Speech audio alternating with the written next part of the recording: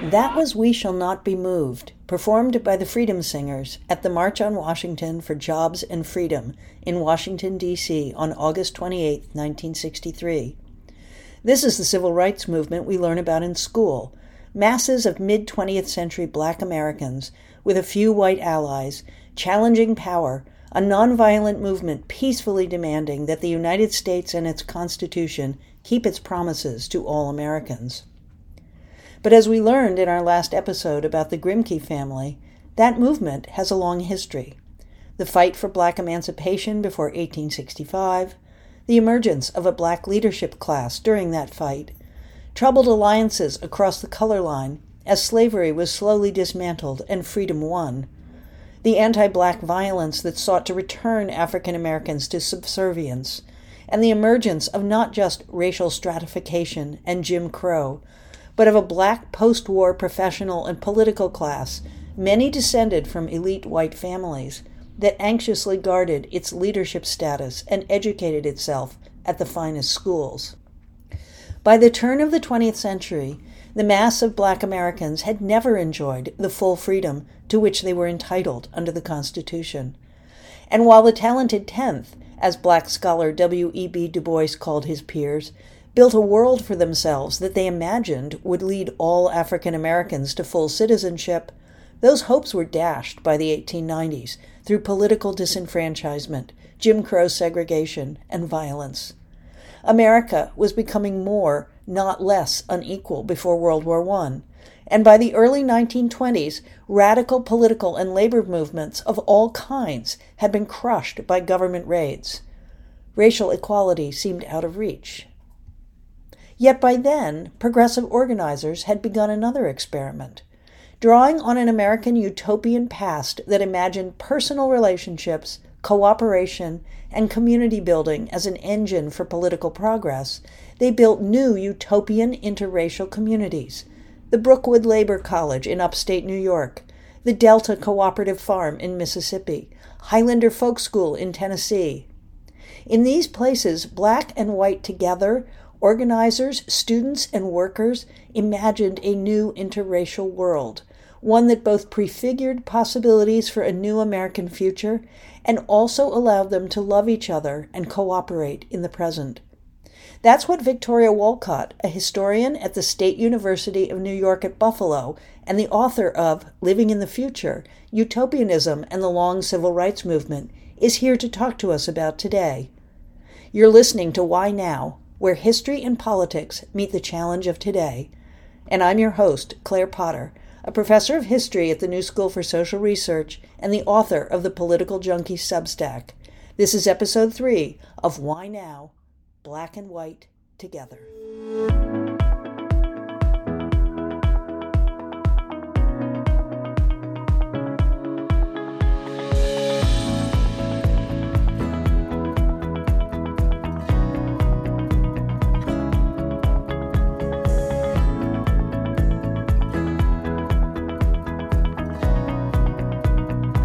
So, Victoria, first of all, I'd like to start with the name of this wonderful book, Living in the Future, Utopianism and the Long Civil Rights Movement. And listeners are going to see there's going to be a picture of your book on Political Junkies. And there's this wonderful photograph of a Black child and a white child holding a piece of fruit, a melon, looking into the camera. So I want to begin with that image and with the title of the book, Living in the Future, which leads us to a central concept, prefigurative politics. Can you tell our listeners what you mean by prefigurative politics?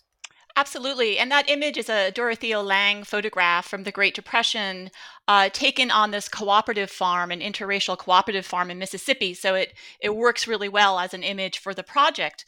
The term prefigurative politics it's a little bit of a clunky term, but it was developed by social scientists in the 1970s, including feminist scholars like Winnie Brines and Sheila Rotbotham, to talk about what had happened during the kind of countercultural social movements of the 1960s. And they argued that these movements were trying to prefigure a world that they envisioned. So, a world of gender equality in terms of second wave feminism, a world of racial equality, a world of peace and a world without war, that in their daily lives and in their social movement cultures, they try to, again, prefigure this idea. Another way to think about this is the kind of questions of ends versus means. So, for prefigurative political groups, they very much value the means, how you get to the end. And sometimes they value it as much or even more, so that you need to fill those values out in your daily life. The other thing that these scholars really talked about with these movements is this notion of counter institutions. So, if you think about something like second wave feminism, things like domestic violence shelters, other forms of counter institutions that could create spaces, physical spaces often, where these values could be enacted.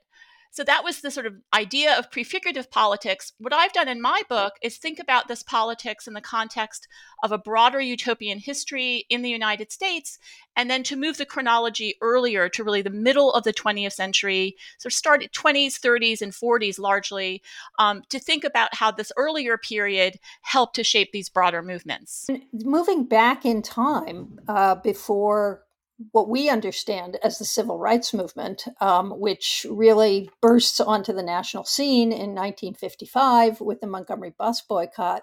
It's really a sort of central premise of this book that everything that happens in the 1950s and 60s is drawing on these prefigurative politics. But it's also drawing on this idea of utopianism. And the United States has a long tradition of utopianism. I wonder if you could talk to our listeners a little bit about why that's so, and why utopian thinking was particularly attractive to those who were seeking racial justice prior to the civil rights movement and the form it takes in the 1950s. Yes, so you're absolutely right. There's a long history of utopianism in the United States. And I sometimes think about this as a kind of parallel history. So often when we think about American society, we think about individualism and competitive capitalism. But really, from the 18th century, there's a parallel history of communalism and cooperation. And there's basically two major strands of that in American history. One of those strands, which was particularly important for the 19th century, was around radical religion. These are mostly Protestant groups who believe in millennialism, and they're trying to kind of usher in the final judgment by living a perfect life, right? So, a notion of perfectionism. The Shakers are the most, I think, well known of these groups. The Mormons, though, have their origins in this sort of radical religion movement as well. And there's many others, particularly again in that first half of the 19th century. And some of that also is engaged in the abolitionist movement and the early feminist movement as well. The second kind of strand is more secular and more socialist in orientation. And the two biggest figures here for the 19th century, particularly important, is Robert Owen, who was a Scottish thinker who founds a utopian community called New Harmony in Indiana. Doesn't last very long, but his writing and his speeches are really influential. And the other one is a French thinker named Charles Fourier, and there's also a lot of utopian communities around him. So, what's really interesting in terms of African American history is that, particularly, I think the ideas of Robert Owen, who promoted notions of both cooperation and living in a cooperative society, but also creating cooperatives, right? Economic cooperatives. That became very, very attractive in the post emancipation period to freed people, because they didn't have very many resources, and gathering their resources together in a more communal kind of economic cooperative sense would help potentially allow them to build communities and perhaps protect themselves from the surrounding kind of white violence and white racism. There's a very famous all Black town from the late 19th century, Mound Bayou in Mississippi, where the leaders of that town actually has a direct connection to Robert Owen's sort of ideas. Also, other all Black towns in Kansas and Oklahoma too often run on a cooperative basis. So going into the 20th century, just super briefly here, W.E.B. Du Bois, by the 19 teens, he becomes very enamored with cooperation and cooperatives as an economic solution for Black Americans and starts to promote it.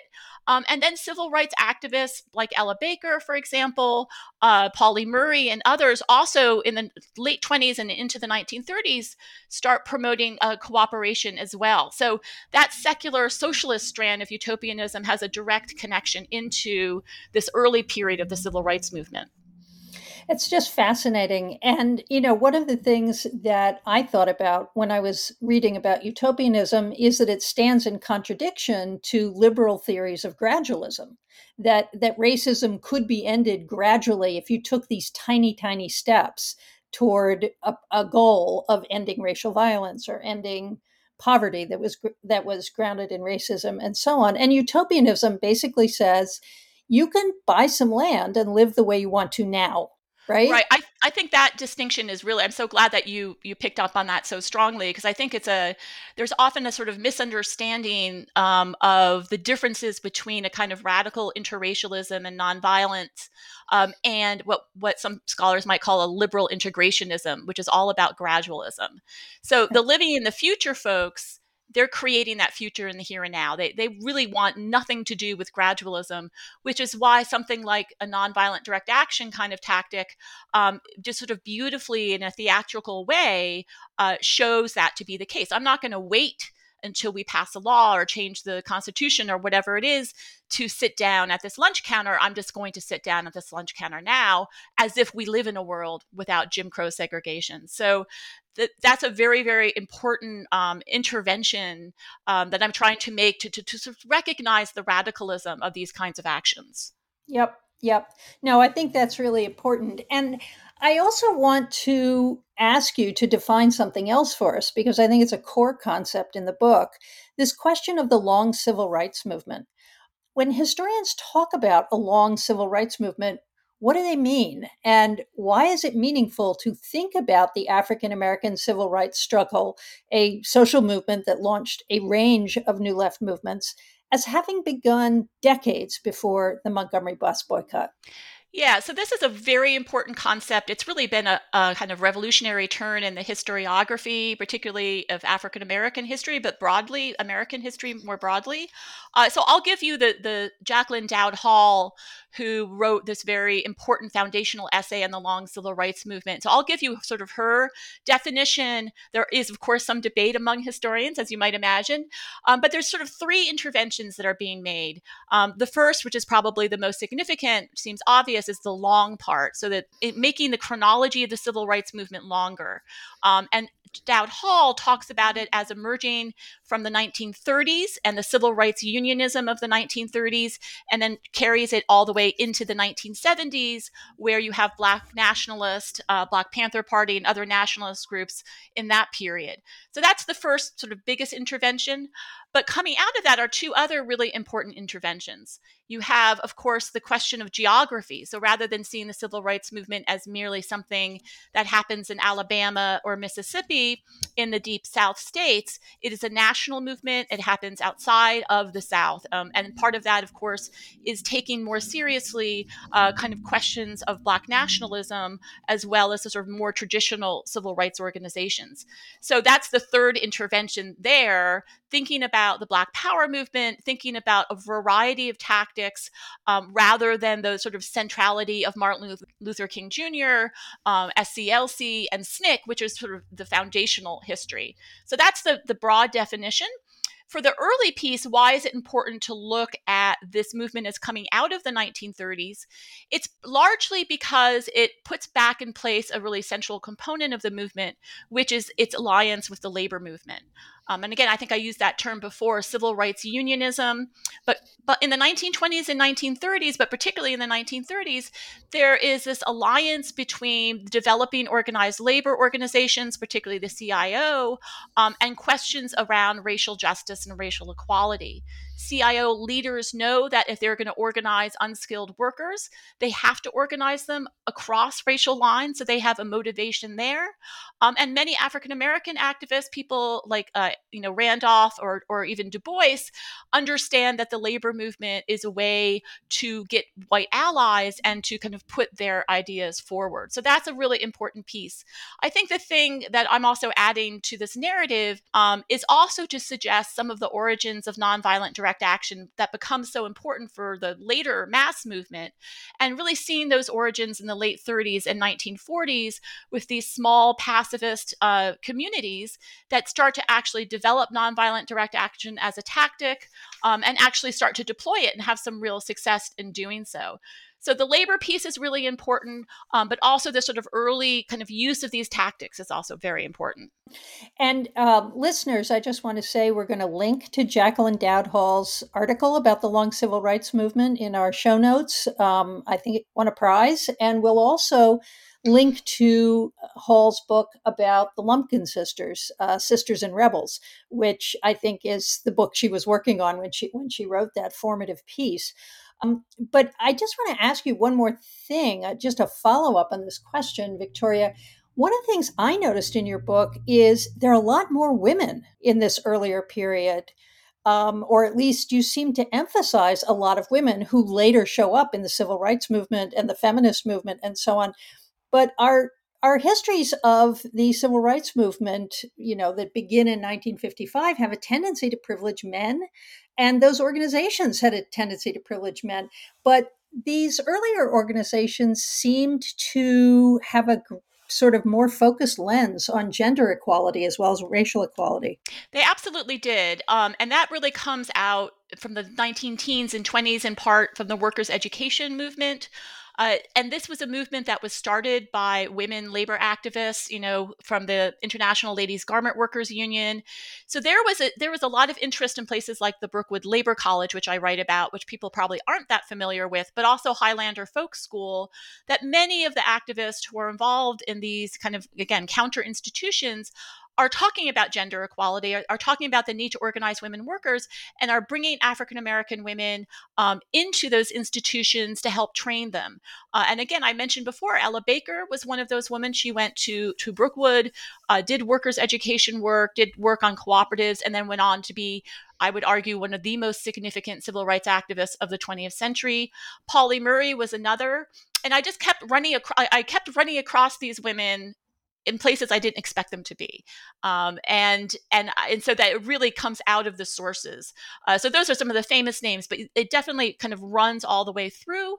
And I'm not suggesting that these particular groups are always without their own gender hierarchies or without some level of sexism, but there is more of a conversation about that because of this sort of idea of trying to create a perfect society, which would include some sort of gender equality as well.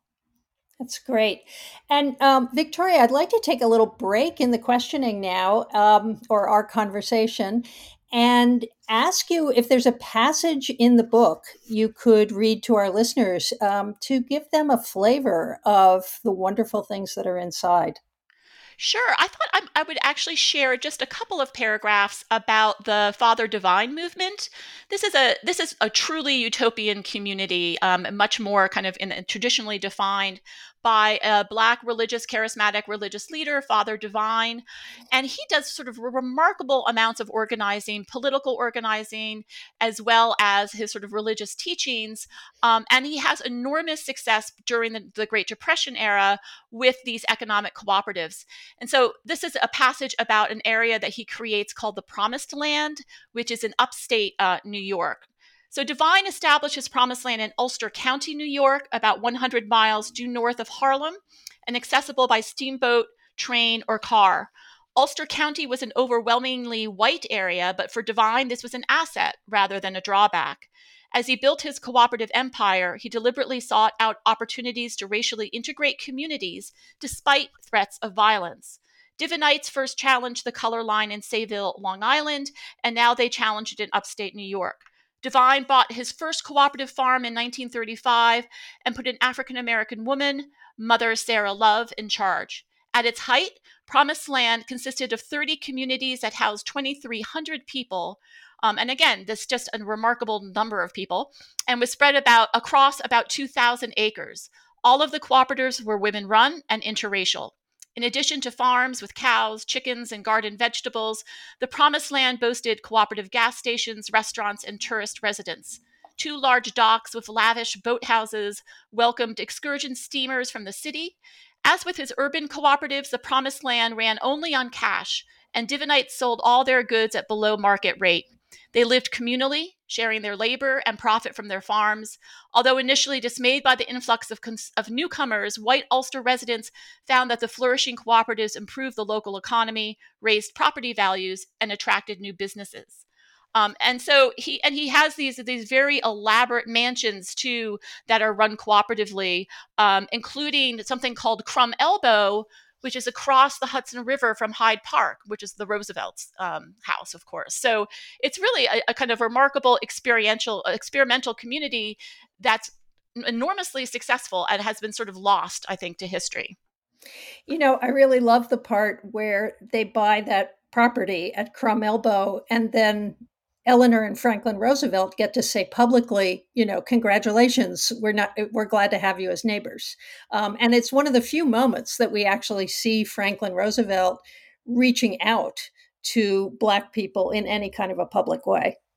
Yeah, and I think that's because it was understood that Father Divine had a lot of power in New York State politics at that point. So there were other white politicians, going to him and to his organization as a way to garner votes. And Eleanor Roosevelt, of course, we know was much more liberal in terms of her racial politics, and she was very warm about this movement, across the river. So, and this is all like playing out in the New York Times and so forth at the time.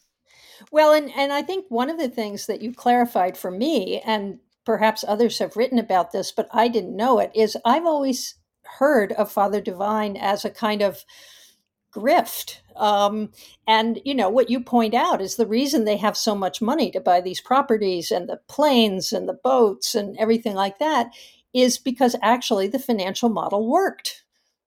That's right. So he was dismissed at the time and actually since often as a charlatan. But there were, people at the time, journalists and others who were doing deep dives and looking at the economics of this, and it is actually very, very effective. If you're living communally, they don't drink alcohol, they don't smoke cigarettes, they are kind of pooling all of their resources. That can be a very, very effective way to develop economic wealth. And we see this in other utopian communities. If you think about like Oneida in the 19th century, and there's others as well that actually do fairly well through this cooperative kind of model. Yeah. And, you really made me look at cooperatives differently. I mean, I'm surrounded by them here in Northampton, Oh, Massachusetts. There's that's true. banks that are cooperatives. We've got food co-ops, everything's a co-op. But in reading your book, I was really drawn to the cooperative movement, not just as an alternative to capitalism, but as an alternative to another social justice model, which a number of people have written about, racial capitalism. And so it seems like cooperativism is a model for simultaneously sustaining a humane life and showing the larger community the benefits of racial cooperation. I think that's right. And there was definitely tension. If you think about, for example, Booker T. Washington and his National Negro Business League, which is this sort of entrepreneurial organization he founds, in some ways he helps to promote cooperatives, but the kind of cooperatives that people like Ella Baker and Du Bois are promoting it's much more about kind of creating a cooperative society, a new society with a set of values that are attached to Right. these specific businesses. So there is a tension between kind of Black entrepreneurship, racial capitalism, which involves private businesses, and cooperatives, which are more communal in nature and often, just involve more cooperation, or brotherhood would be the term they would often use within communities. I think the other piece here, which is really interesting, is something that Elizabeth Cohen has written about, which is women's consumer movements as well within the African American community, which is much more on this sort of expansive idea of cooperation. So there's these organizations called housewives leagues in the 1930s, where Black women were working to make businesses accountable to the Black community, to the African American community in their role as consumers. So that too was kind of part of this interwar kind of cooperative movement that was very, very empowering didn't really survive after World War II for much longer. A lot of those cooperatives closed down, except in places like Northampton. But like Buffalo, where I live, had a thriving Black cooperative, a set of businesses in downtown Buffalo in the 30s, 40s, and 50s. But by the late 50s, they collapse. So Yeah. Well, and part of what's very attractive about it is that people don't have to have any money to join a cooperative. They have to have is a willingness to work and invest in the ideal of the community.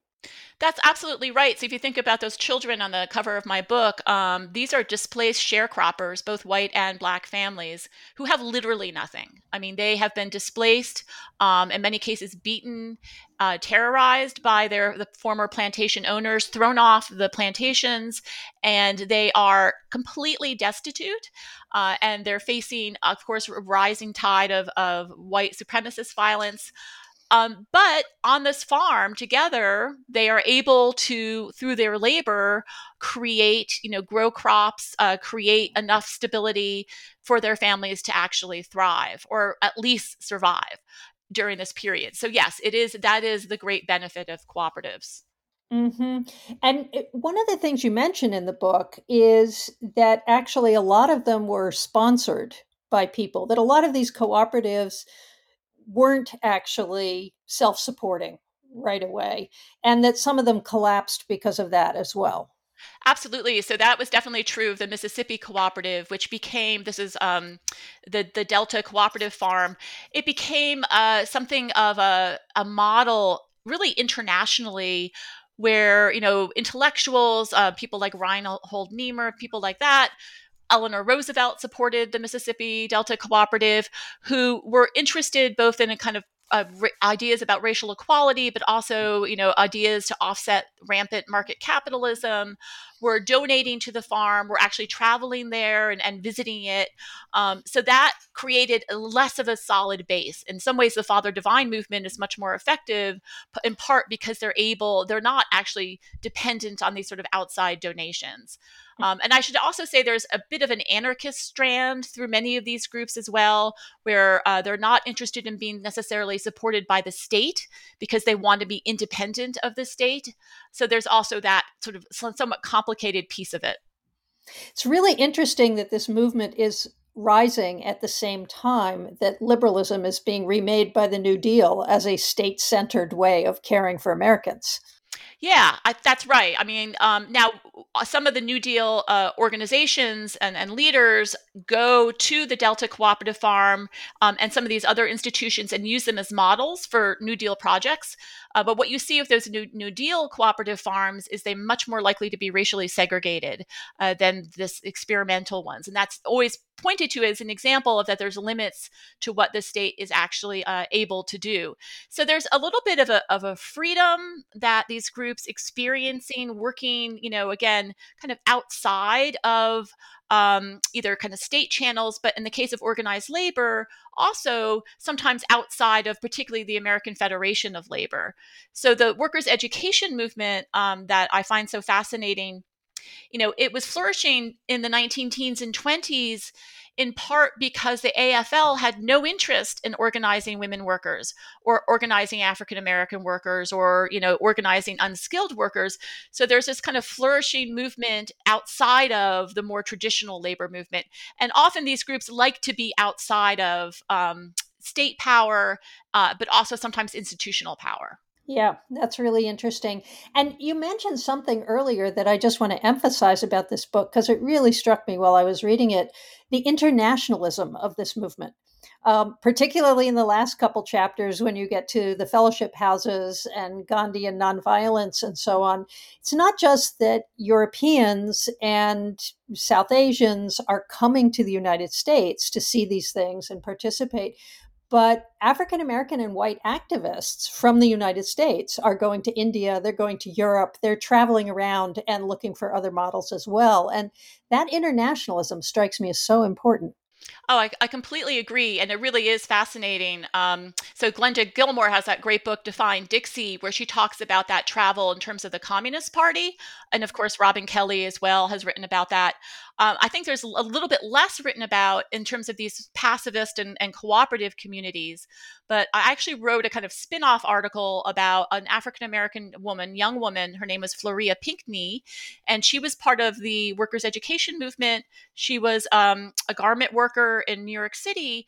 And she ends up traveling to these Dutch folk schools in England, actually does a couple of different European travels, goes to a YWCA conference in Geneva in the early part of the 1930s. So it was really interesting to see her, she was a working class, industrial worker, taking that organizing knowledge that she had and the workers' education sort of uh, basically platform and doing this international travel. And as I mentioned, there's a whole kind of pacifist network as well. That's by the time you get to the mid to late 30s, becomes increasingly important.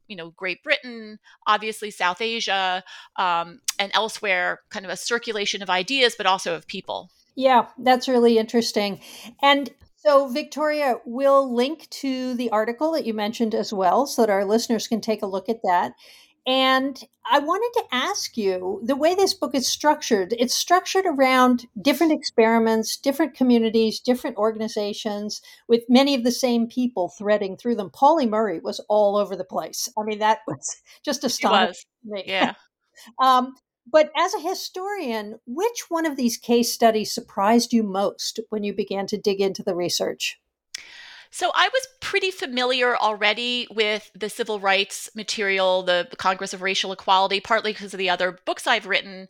But the thing that, and this will maybe not be a surprise because I've already talked about it a bit, but the thing that really struck me in new and fresh ways is this workers' education movement, which was an overtly feminist labor movement that just operated in absolutely fascinating ways. I'll just have a quick quote here. This is from Fania Khan, a Jewish woman who's one of the main organizers of this movement. And she says, it quote, dreams of a world where economic and social justice will prevail, where the welfare of mankind will be the aim of all activity, where society will be organized as a cooperative commonwealth. So this is a movement that believed in the roses part of the bread and roses idea, right? So they Yep. weren't just organizing women workers to organize unions, although they were certainly doing that. This is how you negotiate, et cetera.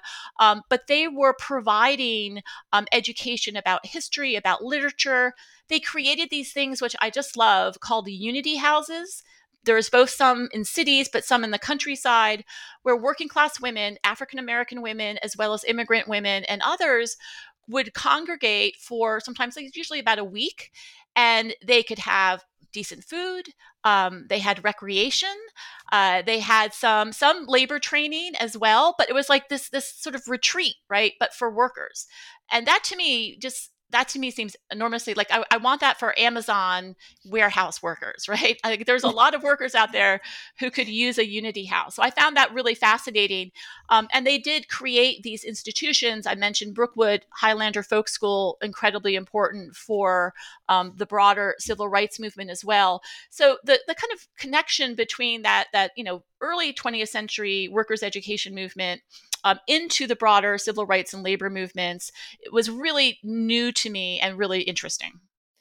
Well, and what you mentioned about these communities that offer respite, that really struck me about the book. That what all of these utopian communities offer is a place where people can rest. People who are perhaps working in a factory, but also perhaps working as activists, who are doing all this organizing and so on. It's a place for them to recharge. It's a place for them to be among their own people, to not be in conflict all the time.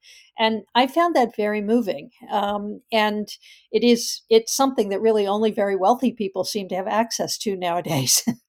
Yeah, it is very moving. And during the most dangerous period of the movement, the early 60s, when these student nonviolent coordinating committee are being absolutely brutalized and in some cases murdered, there were some older pacifist farms in the South that would invite them in so they could just rest. Yeah. And And if you read, memoirs of these activists, they talk about how significant and how important that is. So yeah, I do think that they play a really, really important role. If you think about somebody like Bayard Rustin, for example, who helped found the Congress of Racial Equality, he's traveling, like that's like all he does, right? He's traveling from city to city. He's doing workshops, he's doing talks. And so with all that, and Ella Baker, this is definitely the case for as well, with that kind of organizing work, it's absolutely exhausting. And you do need places where like-minded people will be there and help kind of lift you up. Yeah, we could use more of them today. Yes, we could. So, Victoria, this podcast is called Why Now? And one of the points of the podcast is to offer our listeners books that might be useful to them today and tomorrow. So, why would our listeners want to read this book now? So, great question. Right now, we are definitely living through a dark period, right? There's been plenty of dark periods in the past, but we are dealing with these multiple crises, ongoing questions around the climate crisis, police brutality, economic inequality, obviously healthcare crisis, and I could go on. So I think what this book might offer is to demonstrate how the idea of social dreaming, which is a sort of essence of utopianism, the ability to dream about a future which is different than the present, has been in the past a driver of social movements and can be, extraordinarily generative, a kind of generative nature of a radical optimism. Somebody like Bell Hooks talked about revolutionary love, right? Sort of this idea of a sort of generative, loving attitude towards the possibility of real change. So as a way not to fall fully into a kind of place of despair. I think creating counter institutions as well. I mean, I wasn't joking when I said that the Amazon warehouse workers deserve their, their own sort of unity houses. And I also think that something like workers' education, where what was going on at the time is that the American Federation of Labor was not interested in organizing these big groups of workers. And so the workers organized themselves and created eventually a complete transformation of the labor movement. And I hope I'm not speaking too early here to say this, but something similar is happening now, right? I mean, the Starbucks workers here in Buffalo, the Amazon workers and elsewhere aren't waiting necessarily for a much more established traditional union to come in and teach them how to organize the right way, right? They're kind of taking this moment and creating a new and fresh union movement, which I think is unbelievably optimistic in many ways. So I think one can have something to learn from that.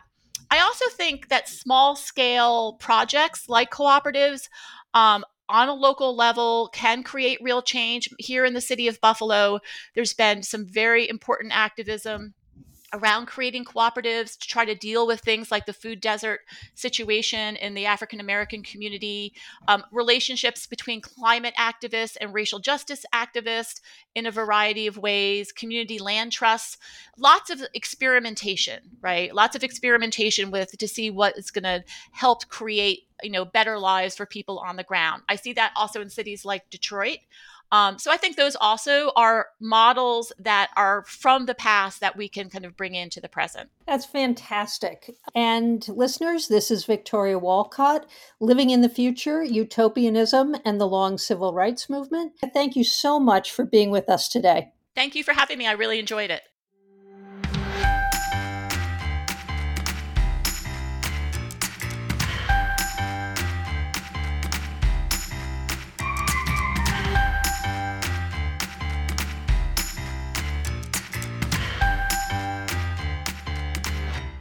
And that's it for today's show.